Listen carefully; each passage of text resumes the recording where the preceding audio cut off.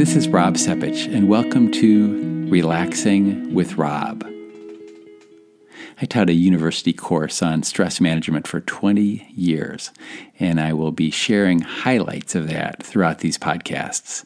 I'll end each of them with an experiment, something for you to try to check out how valid what I have to say might be in your life. I'll talk about pain and imagery today. I don't know if you are aware of using imagery, but we pretty much are always using imagery, whether we know it or not. The two most common ways seem to be regretting something in the past or worrying about something in the future. And sometimes that doesn't leave much time or focus for the present, which of course is where all the action's at. It might be something as simple as getting out of bed in the morning and picturing yourself making it to the bathroom, or it might be in a meeting, getting ready to speak. We picture these things almost always right before we act. Now, I don't fully believe in mind over matter. I don't think that imagery alone will create success.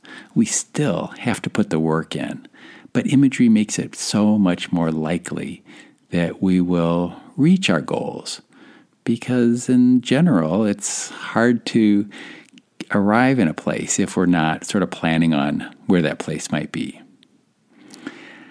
I'm mostly a visual person. Some of us, about 80% of us, are primarily visual imagery individuals, but we all use other senses to different extents. Here's something that I used last summer that got me through a pretty difficult night. I was in the hospital recovering after surgery for prostate cancer, and I was in a room in which there was a problem with the air conditioning system, and we couldn't get the temperature below 78 degrees Fahrenheit. So I was pretty warm. The nurses and nursing assistants were bringing in packs of ice to try to keep me cool. So I'm lying on my back. I have tubes coming in and out of my body, and I had these electric compression socks on each leg going up to my knees, and those are designed to help reduce the risk of a blood clot post-surgically.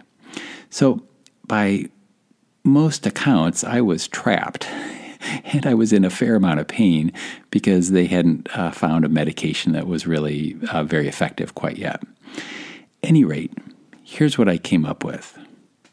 I'm lying on a beach in the hot sun. I am at an all-inclusive resort where I don't even need to get out of bed or off this great massage table because I've got a little button right here connecting me with a concierge. I'm getting a seaside massage on my legs. I'm hearing lots of sounds in the hallway, but these really aren't nurses or patients. What I'm hearing are people going to play sand volleyball or get some snorkeling and scuba diving gear to hang out in the water. I'm having a great time, and I don't have a care in the world. I didn't go into the hospital with that imagery in mind, but it just came to me because it beat the alternative, which was being miserable, stuck, suffering, feeling indignity, embarrassment, fear. And what that did, even though I really don't think I slept at all that night, was it kept my suffering extremely low. Whenever the nurse in charge of my room came in and checked in on me, and she would see that I was awake, I'd say, I think I nodded off for a bit. I'm getting some rest. And she'd say, you say that every time I'm in. I really don't think you've slept at all. But when the morning light came, I was feeling pretty good because I was resting. There is this huge difference, as I've said once before, between pain and suffering. And there's in fact a saying that pain is inevitable. Suffering's optional. Whether it's physical or emotional, or some of each. I really think that when we can just allow ourselves to feel what we're feeling, but recognize that there's an awful lot of freedom in our mind of what to do with it, we can keep suffering at bay. For example, that night, I I chose not to be at one with the pain and to fully experience it or to be able to breathe through it. Now, I've done that before, but frankly, it wasn't working for me then. But what was working is taking myself somewhere else. We daydream fairly often, but we might think of that as something over which we have no control. And sometimes that's probably true, but we do have more control than you might think of what we're doing. A person who's very challenging in your life, you might be able to just view them as a teacher, someone who's teaching you a painful lesson, but it's up to you to extract some kind of wisdom from it. A health concern you're having that might be a clue to making some kind of change in your behavior to help minimize the effects of that.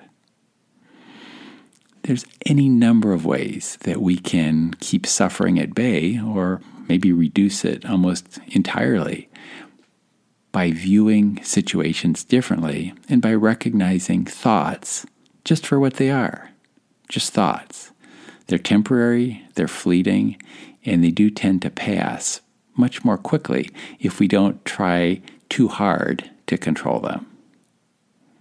So an experiment for you is view something you're dealing with a different image and see if that freedom gives you a break from the suffering and maybe teaches you a lesson along the way. Well, that's it for now. I'd like to thank you very much for listening, and we will talk again soon.